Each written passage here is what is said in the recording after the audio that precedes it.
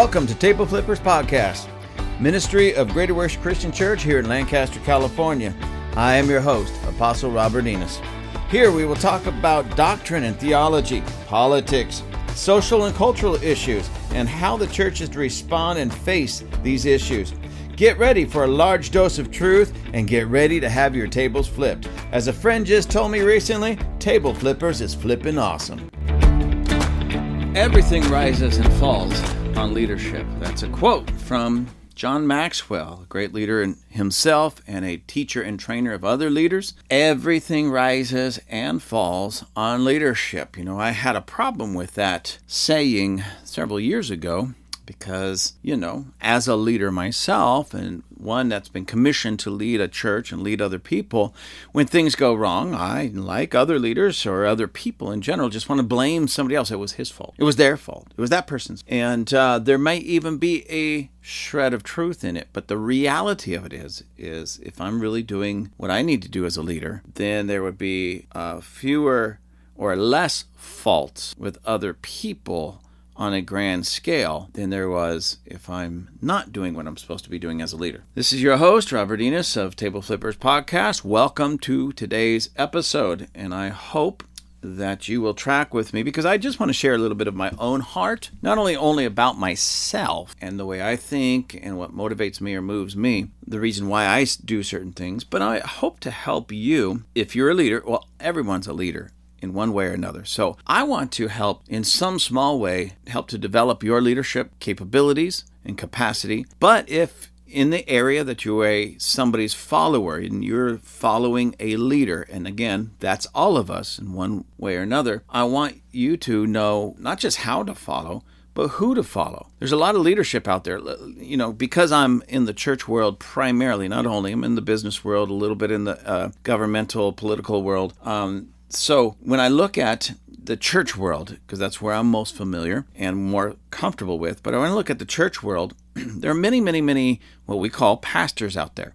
And so if you give it, like my area right here, just in our town, there's well over 100 churches in my town right here. And we're not a huge town. We're about 180, 190,000 people. Now, that's a good number, but it's not a huge town by Southern California standards. So out of that, there's well over 100 churches just in my town. And the town next door, which we're almost grown into each other, has, again, well over 100 churches there. So in our region, we have 200 plus churches to choose from. So when there's a church that turns out that the leadership of that church, the pastor, whatever you call him, the pastor, the vicar, the priest, the apostle, whoever, is not really doing that fantastic of a job. And people, sometimes feel like, well, where am I going to go? Well, come on, you got 200 and some odd 50 churches to choose from in the area. Granted, not all of those 200 churches are going to be churches really worth their salt in going, but many of them are. And many of them are going to be led by people that are going to do a far better job than the church that you might be at and that place that you're recognizing that, hey man, this church isn't really what it's cracked up to be. It's not what I thought it would be. So what do you do in those places? Well, you go church shopping. I just, in this sense, am completely against church hoppers. You know what a church hopper is? That person that it seems like almost every week, maybe not quite every week, but almost every week is in another church. And they hop around from church to church to church. And it's not that they're looking for a home church. That's just who they are. They know they're supposed to be in their church. They want to be in church because they can come in, get the greetings, the accolades. They can present themselves. And usually a true church hopper presents themselves as a minister so-and-so, I'm a prophet so-and-so, I'm a evangelist so-and-so. They always have some kind of title, and they're looking for that recognition. And they may even stay around in a certain church if they get the recognition that they so desperately need. Those are the types of people that I do my best to kind of stay away from. No, they're welcome to come in my church and hop into my church, but they're not going to feel very welcome. Not because I'm going to work on making them feel unwelcome, and my church is extremely welcoming and very loving, but because they're not going to feel welcome for very long in that atmosphere, having that spirit of being a church hopper and not a true church family member. So again, in that regard, they're just not going to feel very welcome for very long. But nonetheless, I don't want to dwell on that too much. So there's church hoppers in that sense, which I'm totally against. Stop being that. And if that's you, God didn't send you. God didn't send you. I've met so many people over the years that just said, so I ask them, where's your church home? What church do you go to? Oh, I go to the church God sends me to. I said, well, what does that mean exactly? This week I might be at this church. Next week I might be at that church. The next week after that I may be at the church over there. God just sends me. It's like, no, God's not double-minded. God's not confused. And God has no problem moving into a place and making home there. If you do, then you don't have that God-like quality, and that needs to change, and you need deliverance. So every person who claims Christ should have a church home, a place that they call home, and a place that they go to, and a place that they visit like weekly. Okay. And that doesn't mean that if you're in transition because you realize that the place that you're in really isn't home because you disagree with something major that's going on, or the pastor or some of the leadership turns out that they're in sin or open rebellion or something of that nature. Well, of course, you go find a new home, and you might hop around a little bit as you search for a new home. But if you do it prayerfully, honestly, if you do it prayerfully, God, show me the church, send me the church, let me land in the church that you want for me, then quite frankly, it's not a church hopping situation that lasts very long, maybe a month, at most 2 months. Every time that I've been in transition, when I moved up to this region, of course, I left my home church that was more than an hour away, and I needed to find a new church up here. I actually went I visited some churches that I had friends in up here just to go to church. But when I went to a church on my own by myself, in that regard, like I need to find a church, I honestly walked into one church, and that was my church home for several months. I was in a major transition in my life, not just moving to a different location, but there was all kinds of things going on in my life. New job, new position, all that stuff, new location, new everything. And so that church became my home base for several months. And I walked into that one church. The church that I went to after that to call home, again, I went one time, and I knew this is it. And so that first church I just mentioned was more of a transition kind of a church as a temporary home as God settled me in this new region that I knew very little about. Anyways, I said all that to basically get to this point. Again, everything rises and falls on leadership. I want to share with you something. This is a poll, if you will. We did this at my church on a Tuesday night Bible study several years ago. And I just asked a simple question. What do you, ladies and gentlemen, everybody in our Bible study, what do you expect of a pastor or a church leader? And I had my whiteboard and I had my pen, and I was just writing down what they were saying. And here's the qualities, according to the people in that Bible study. Again, this wasn't taken with a bunch of pastors. This wasn't read from a book. This was straight from the people that are being pastored and being led by church leaders and pastors. What are the qualities of a good pastor? And this isn't, the first list isn't in any order of importance, just how they gave it to me. Number 1, leadership. 2, empathy. 3, truly called of God. 4, humble. Number 5, a good communicator. And number 6, a good listener. 7, honesty. 8, integrity. 9, now this surprised me, but 9, punctual or on time. 10, ethical. 11, role model. 12, defender and protector. 13, trustworthy. 14, servant. 15, responsive. 16, responsible. 17, approachable. 18, knowledgeable. 19, non-prejudicial. And 20, spirit-filled. Now again, that first list of those 20 are not necessarily in order of importance. So what I did was, from that list, I wrote down 20, and there was some others that people were saying, hey, what about this, but we narrowed it down to 20. Again, not necessarily the top 20, because a lot of what other people said were basically the same thing what I just read to you, just another way of saying it, okay? So we just put it in 20 easy to understand words or concepts. And then I said to everybody, okay, we went through them one by one and everything. What are the top 10 qualities? And we worked that out. We kind of took a vote on it and we worked it out and we talked about it. So here are the top 10 qualities out of that first 20. Okay, the top 10 qualities of a good pastor, a good church leader. So number 1, they said that pastor, that church leader has to be truly called. Not just say they're called, but truly called of God. Number 2, they have to have integrity. Number 3, they have to be a protector and a defender. Number 4, honest. They have to have honesty. Number 5, they have to be a servant. And a lot of pastors out there, they say they are a servant. They're not a servant. They have to be a servant. Number 6, humble. Number 7, spirit-filled. They just can't be doing things in the flesh. They just can't be going by their own wisdom. They can't be going because they read it in a book. They have to be led by the Spirit of God. Number 8, they have to be a good role model. Okay. And what that means is if a family comes in and they have, say, children, 5, 6, and 7, when they're teaching and training their children, they should be able to point at the pastor and the church leadership and say, hey, 5-year-old son, 6-year-old son, 7-year-old son or daughter, you need to be like Pastor so-and-so. I want you to grow up to be a man like Pastor so-and-so or a woman like Pastor so-and-so. Okay, so they should be a good role model, not just for children, but for everybody in the congregation. They need to be punctual. And again, I thought that was kind of funny that he even made the list in the first place, but now it's in the top 10. Punctual, on time, and knowledgeable. They have to know what they're saying and why they're saying it. They have to be learned people.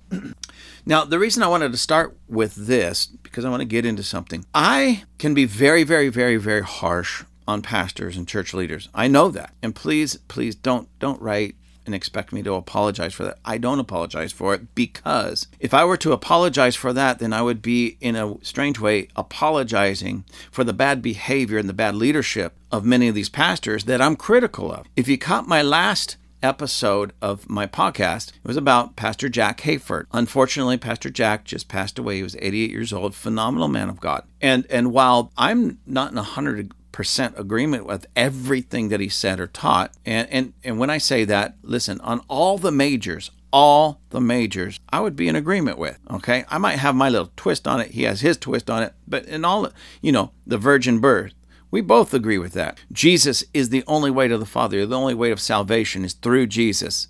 Not works, not anything like that, but through Jesus. We'd agree on that. Okay, so all the major, we would agree on. We'd agree that we need the baptism of the Holy Spirit, be filled with the Holy Spirit. We need to speak in tongues. We need to operate in the gifts of the Spirit. We need to move out in the gifts of the Spirit. We would agree upon these things. I went to a school. I learned under him and the leadership he put in place in his school. And so, again, we would agree on a lot of things, not just because I was educated there initially, but even in my further education, I have found that, Pastor Jack is a great guy, solid guy.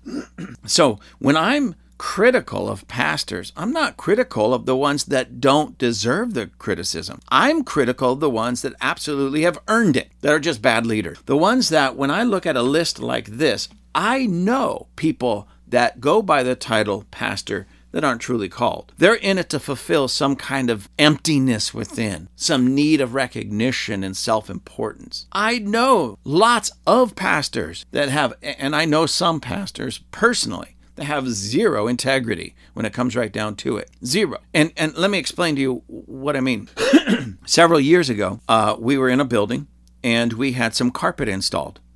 And somebody told me, I know a pastor whose job is he installs carpet and flooring and everything, and he pastors on the weekend. So I said, hey, let's help a brother out.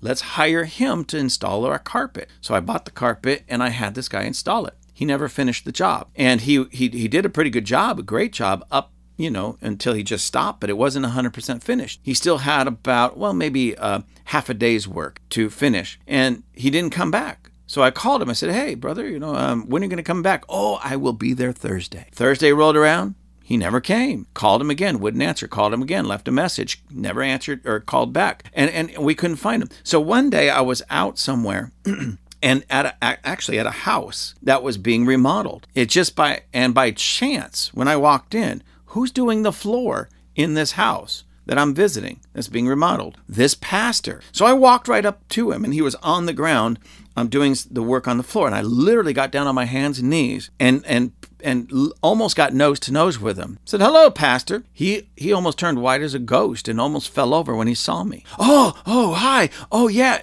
Before I could even say anything, all I said was hello. I know I had a stern look on my face because I was very upset about this, because we paid him a lot of money to do this work that he never finished. And he kept lying about when he would come back and finish it. So here I have him cornered. I said, well, you never come back and finish the job. Well, I'm going to be there. And he says, I don't know what it is about Thursday, but I'll be there Thursday. Okay. You better be here Thursday. And maybe I shouldn't have done this, but I sort of threatened him a little bit, because I would hate to come to your church on Sunday and approach you in front of all your congregation. Oh, no, you don't have to do that. I will be there. I'll finish the job. Well, guess what? Thursday came and went, and he never showed up. I was so tempted to again, confront him at his church, on his turf, in front of his people. But I thought, for the greater good, I'll just suck it up, I'll finish the job, and we'll just move on and I'll forget about it. But there's a pastor that has no integrity. And I know many like that. Now, the building that we're in now, we were able to purchase a building. We purchased it, had it completely remodeled, and then a pipe breaks, floods the place. And we had to have, what do they call it when they come out and dry everything out, and things had to be pulled out, and flooring had to be pulled out, some wall had to be pulled out, cabinets had to be pulled out. So we had to do another major remodel. So the second time around, I knew of another pastor who, again, his business was remodeling and doing. So I said, man, and this is somebody I knew. I considered him a friend. We hired him, paid him a lot of money. He came in and once again didn't finish the job. One guy that he had working for him did phenomenal work. The first part of the job was phenomenal. They had a big falling out, and the guy quit. He hired some other person to come in and finish the job, because he didn't actually do the hands-on stuff. But he came in, did horrible work, and then stopped coming, and they didn't finish the job. So I finally got so fed up, and I said, listen, I don't want you coming back. I don't want any of you guys coming back. I want some money reimbursed so I can go hire somebody else to come and finish what you couldn't do. He refused to give me money. Then he threatened me. Saying, well, there's stuff in your building that's not up to code. And I'm going to go to my friends who are on the code enforcement force for the city, and I'm going to turn you in if you make a deal out of this. And here I am, and by the way, we're up to code, but that's not really the point. But I'm stuck again with this pastor who didn't do the job, did a really bad job, at least part of it, bad job, and then didn't finish the job. And when I requested some money back so I can hire somebody to finish the job, refused, and then made a threat. Now, I'm supposed to be not only a friend, but a brother in the Lord. And this is the way he's being treated. No integrity whatsoever. Zero. And again, for the greater good, you have no idea how I've had to swallow my pride, swallow my anger, and take it to the Lord. Because in the natural, I could have taken both of these guys to court and won. That would have been an easy win in court. But for the greater good, I had to suck it up. For the greater good, I had to be quiet. For the greater good. Why? What do I mean by the greater good? If I went and took this guy to court, it's going to really wreak havoc in his church and possibly in my church. And what kind of message are we as pastors and leaders in the community going at it like this when we should be brothers and walking in unity? He should have finished the job. I certainly paid him for it. Certainly paid him a lot of money too. And isn't it interesting? And this is the truth, ladies and gentlemen. I'm not making this up. We gave him a lot of money and I figured I can trust him. He's a friend. And he's in the ministry. Okay, I could trust him. So we gave him all the money up front. And when he started really cutting corners and doing a bad job, or having his guys do a real bad job cutting corners, it was right about the time that his ministry bought a bus and donated it to another ministry in Mexico. Now, granted, that could be a coincidence. That could be an absolute coincidence. But I just find it odd that he and his ministry had enough money to buy a bus for another ministry, but he didn't have the money to pay his employees, keep them working, quality employees, and finish the job at my church. Something that he agreed to, something that he gave his word to, and yes, even signed a contract to. So what was I supposed to do in that? So anyways, again, when I look at this, I'm just amazed, because I know a lot of pastors that fail. And listen, before we go on, I couldn't tell you how many times I've failed in this. This is not about somebody who makes a mistake or fails in this in a moment of time. I'm not talking about that, because that would be absolutely every human being on the face of the planet. But I know so many pastors that could not measure up to these things really in any way. Like I said, zero integrity, liars, cheats, deceivers. Those are the ones that I come against. Those are the ones I speak against. Not the Jack Hayfords of the world. Not the Jack Hayfords of the church. Not the people like that. The Bill Hammonds who have been around and they're in their 80s and they're still going without scandal, still serving God. And they completely fulfill all these things. They are truly called. They have integrity. They're protectors. They're defenders. They're honest, and so on, so on, so forth. That's not who I'm talking about. I'm talking about the people that fail in these areas on a day-to-day basis and have not learned it. And they treat the church the same way like maybe an entertainer, and not even a very good entertainer, but an entertainer treats their fans. The fans, to many, not all, but most entertainers, are just a way to feeling good about themselves. It's not about the fan, it's about themselves. And unfortunately, many in the body of Christ, leaders in the body of Christ, fall into that category. They don't really have a great care and a compassion for the people that they're leading, but the people are there to make them feel good about themselves. So they feel really good when they preach something and somebody shouts, "Amen." How do you know? Because if they don't shout amen on cue, then they'll rip the people and scold them and train them to say amen at certain places by saying such things. Can I get an amen? Well, if you were saying something worthy of an amen, you would have already got it. You wouldn't have to ask for it. Hello? Anyways, so that's one reason why I'm so tough on pastors, because so many of them have failed their own people. And unfortunately, many of the people don't even understand this. I have a great compassion and a great love for the body of Christ. I have a great love for the people in the church. And because, like number 3 here, protector, defender, I am a father. I have 4 kids. I mean, they're all older now and out of the house, but 2 of them were daughters. And especially with my daughters, I would defend them. I would give my life up 100 times over for them, So you take that same heart of a father, take that same compassion for my children that I have, and mix it with that heart of a protector. And now in my own church, I'll fight for my people. I've yelled at other pastors on behalf of my church or somebody in my church, because I felt that they did or said something that was offensive. You don't do that to my people. I'll not just yell at you. You might get more. So I'll do that. I understand what it is to be a defender. I know what it is to be a protector. And not enough pastors are that in a very real way. Okay? So I'll even protect other church members that don't even go to my church against abusive pastors and abusive leaders. And it sometimes gets me in trouble, but it's trouble I'm willing to get into on behalf of other people, the body of Christ, because I love the body of Christ. So that's why I'm tough on pastors. I'm tough because not all of them are doing their job.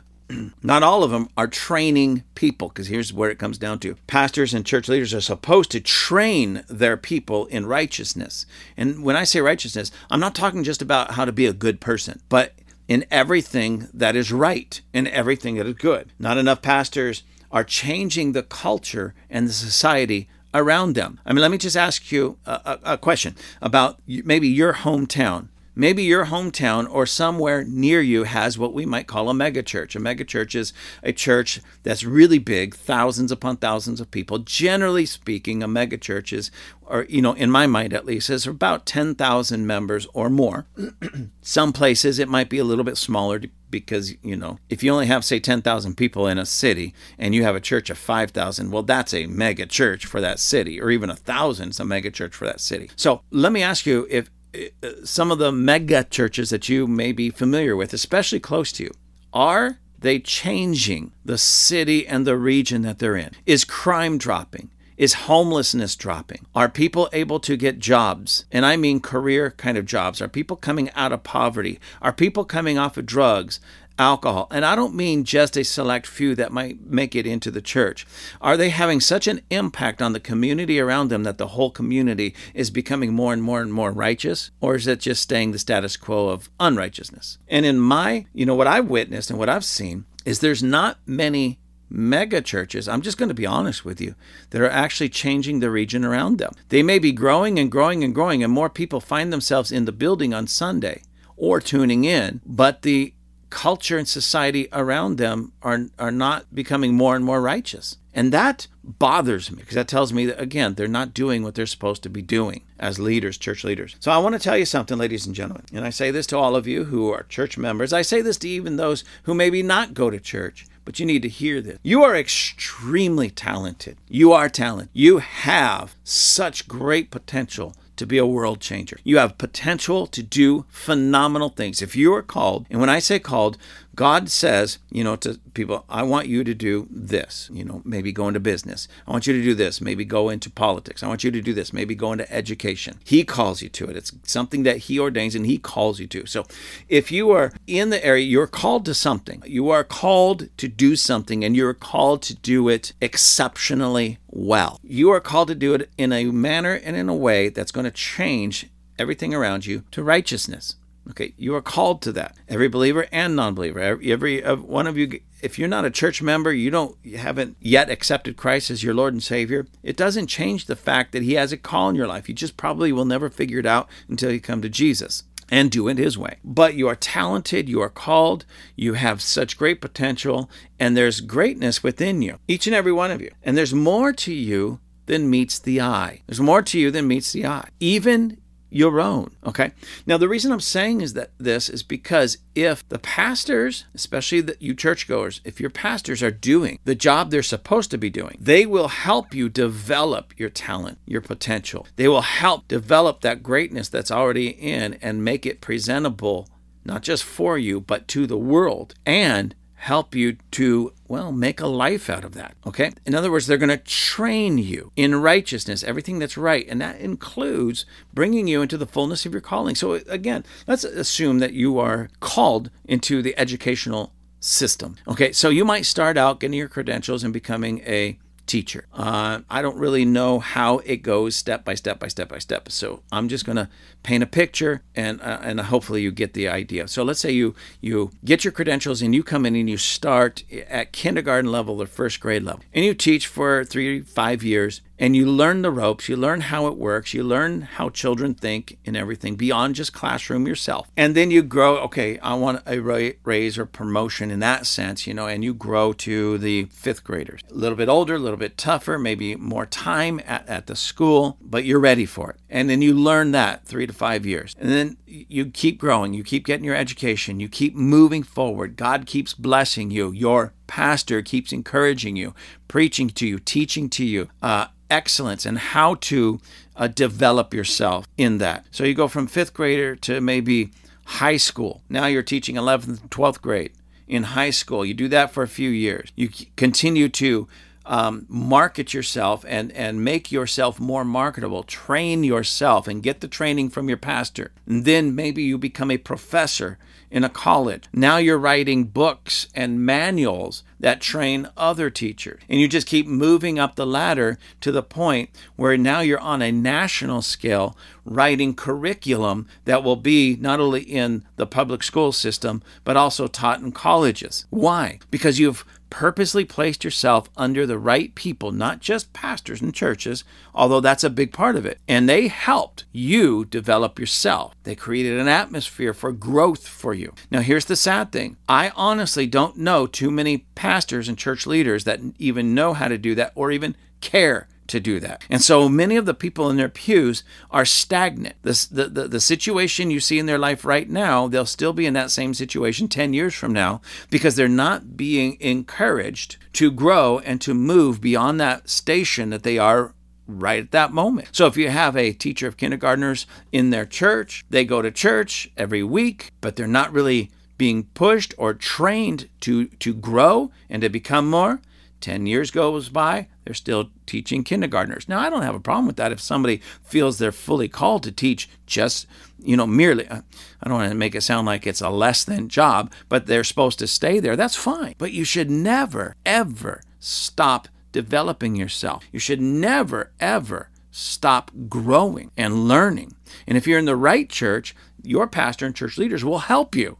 And I don't see a lot of that happening, right? So we all of us, myself included, need to be in a church as well as other places that's not only just encouraging, has a sweet, encouraging word, because I'm not about sweet, encouraging words. I am about creating an atmosphere and teaching and training people to be excellent in everything that they do. So I want to give you just a quick testimony of my church. Yes, I'm going to brag about my church. I want to brag. Just get ready. I'm bragging. Okay. Now, my church, I teach and preach sometimes a hard message. A hard message, in a nutshell. Get it together and grow up and move forward. Okay, that's a nutshell of my whole years of sermon, okay? It's not always that pointed and blank, but it's get ready, get moving, learn, train, grow, go forward, do whatever you need to do to grow. And here's the result of that. The people in my church are getting career kind of jobs. Okay, well, let me back up for just a minute. Many of them that came in on government assistance, most of them are off of government assistance. And the ones that are still on are working to get off government assistance. Things such as welfare and these social programs. Okay, they're getting jobs. And I don't mean just a job, career kind of jobs that pay all the bills, all right? Then they're getting raises. They're getting bonuses. They're getting new positions. They're getting all of these things. They're getting better pay. One gentleman in my church, and this isn't the only one, but one gentleman in my church has only been on his job working for this particular company for about 3 years. And in that 3 years, he's moved to several different better positions with better pay. He's gotten bonus after bonus after bonus after bonus. Okay, it's just amazing. One of the young ladies at our church, a single mom, who was on government assistance and was actually working a job, but it wasn't paying her very much. Got a new job and now is making a great career kind of salary. And she's making it for her and her kids and doing well. Now, the reason I'm telling you this is because even though some people come into my church, they sit down and they leave maybe after a sermon or two, maybe 3, it's too hard here. They want that cute, sweet, pat me on the back and give me a cookie kind of message. And that's not me. I refuse to be that. Do you know why? I don't see the fruit of that. I don't see much fruit in that. I don't see people growing up and growing better because they got the sweet little cookie in their mouth every week. But when we push one another, as a matter of fact, my associate pastor, Pastor Adriana, she calls me Mick, and she's Rocky, she says. Rocky and Mick. And if you remember the movie Rocky, Mick was always yelling at Rocky, you bum, and pushing and pushing and pushing and pushing. But Rocky went on to be a champion, okay? Rocky went on to be a champion because Mick pushed him to be a champion. He saw champion in Rock and pushed him to develop it so that the champion would come out. And that's my heart. Now, I said all that to say this. For those of you who are in my church, you're doing a phenomenal job. I love you all. You're growing. You're moving. You're making me proud. I feel like a proud papa. Okay, if you're not in my church, that's okay. You're welcome to come to my church. You're welcome. But I'm going to warn you, you're going to grow. But if you're not in my area or something, find a church that isn't always comfortable. I'm not talking about a mean church. I'm talking about a church that's going to be like Mick and Rocky, push you and train you and build you up and give you what you need to develop the true champion that's inside so that you will excel in everything, that you will be the one getting the raises. You'll be getting the bonuses. You'll be getting the better positions. You'll be moving up the ladder. And then one day you'll be the boss. You'll be at the top calling the shots. Why? Because you put up with a Mick on Sunday morning that was getting in your face and telling you, hey, keep pushing, keep moving, don't stop. I know you're tired, but keep one more. Come on, keep going. When you have that in your life and it's really done from a spirit and a heart of love, like a father or a good coach would do, you'll make it in life. You're going to succeed in life. You're going to do phenomenal things in life. So please, I'm not telling anybody to leave their church necessarily, but if you're not under a pastor like that, maybe you really should be praying about it and seeking God and asking him, hey, I need that in my life. Should I change my church? And I'm going to tell you, he'll probably say, yeah. He'll probably tell you, yeah. You're not allowed to be a church hopper, but you're allowed to move into a place that's going to pastor you and lead you in a manner that's healthy and correct and righteous. That's going to be good for you and good for them. And those types of pastors, they're not moved by how many faces are out there in the congregation. They're moved when the people in their church grow up and move up the ladder and do spectacular things. That's what blesses their heart. That's what moves them. They can be pastoring a church of 50 people if those 50 people are growing and moving and doing great, exciting things. But if they pastor even a church of 10,000, I'm talking about the true pastor, the true leaders, truly called. They have 10,000 people that are just there staring at them every Sunday, and they stay the same year after year after year. Those pastors are not happy. They would give up that church of 10,000 for the church of 50 that's moving and growing. So just keep that in mind. You have what it takes. And pastors, if you haven't been training your people right, start doing it. Get it into your own heart, get it into your own head, and then deliver it into the pulpit and stand with the people. Train them and stand with them and encourage them every day, every moment until they break through and they become something great. I hope you go and check out our merchandise page. We have hats, t-shirts, hoodies, and more. I just got in my own hat, and I've been wearing it, and I've been getting a lot of compliments on it. It's a fantastic hat. My daughter designed all of these, but we have hats, t-shirts, hoodies, and more. And if you go to tableflippers.com, that's tableflippers.com, and use FREEDOM as your promo code, you'll get a discount. Fantastic stuff, beautiful stuff, and it'll help me, it'll help you. And together, we'll be flipping awesome.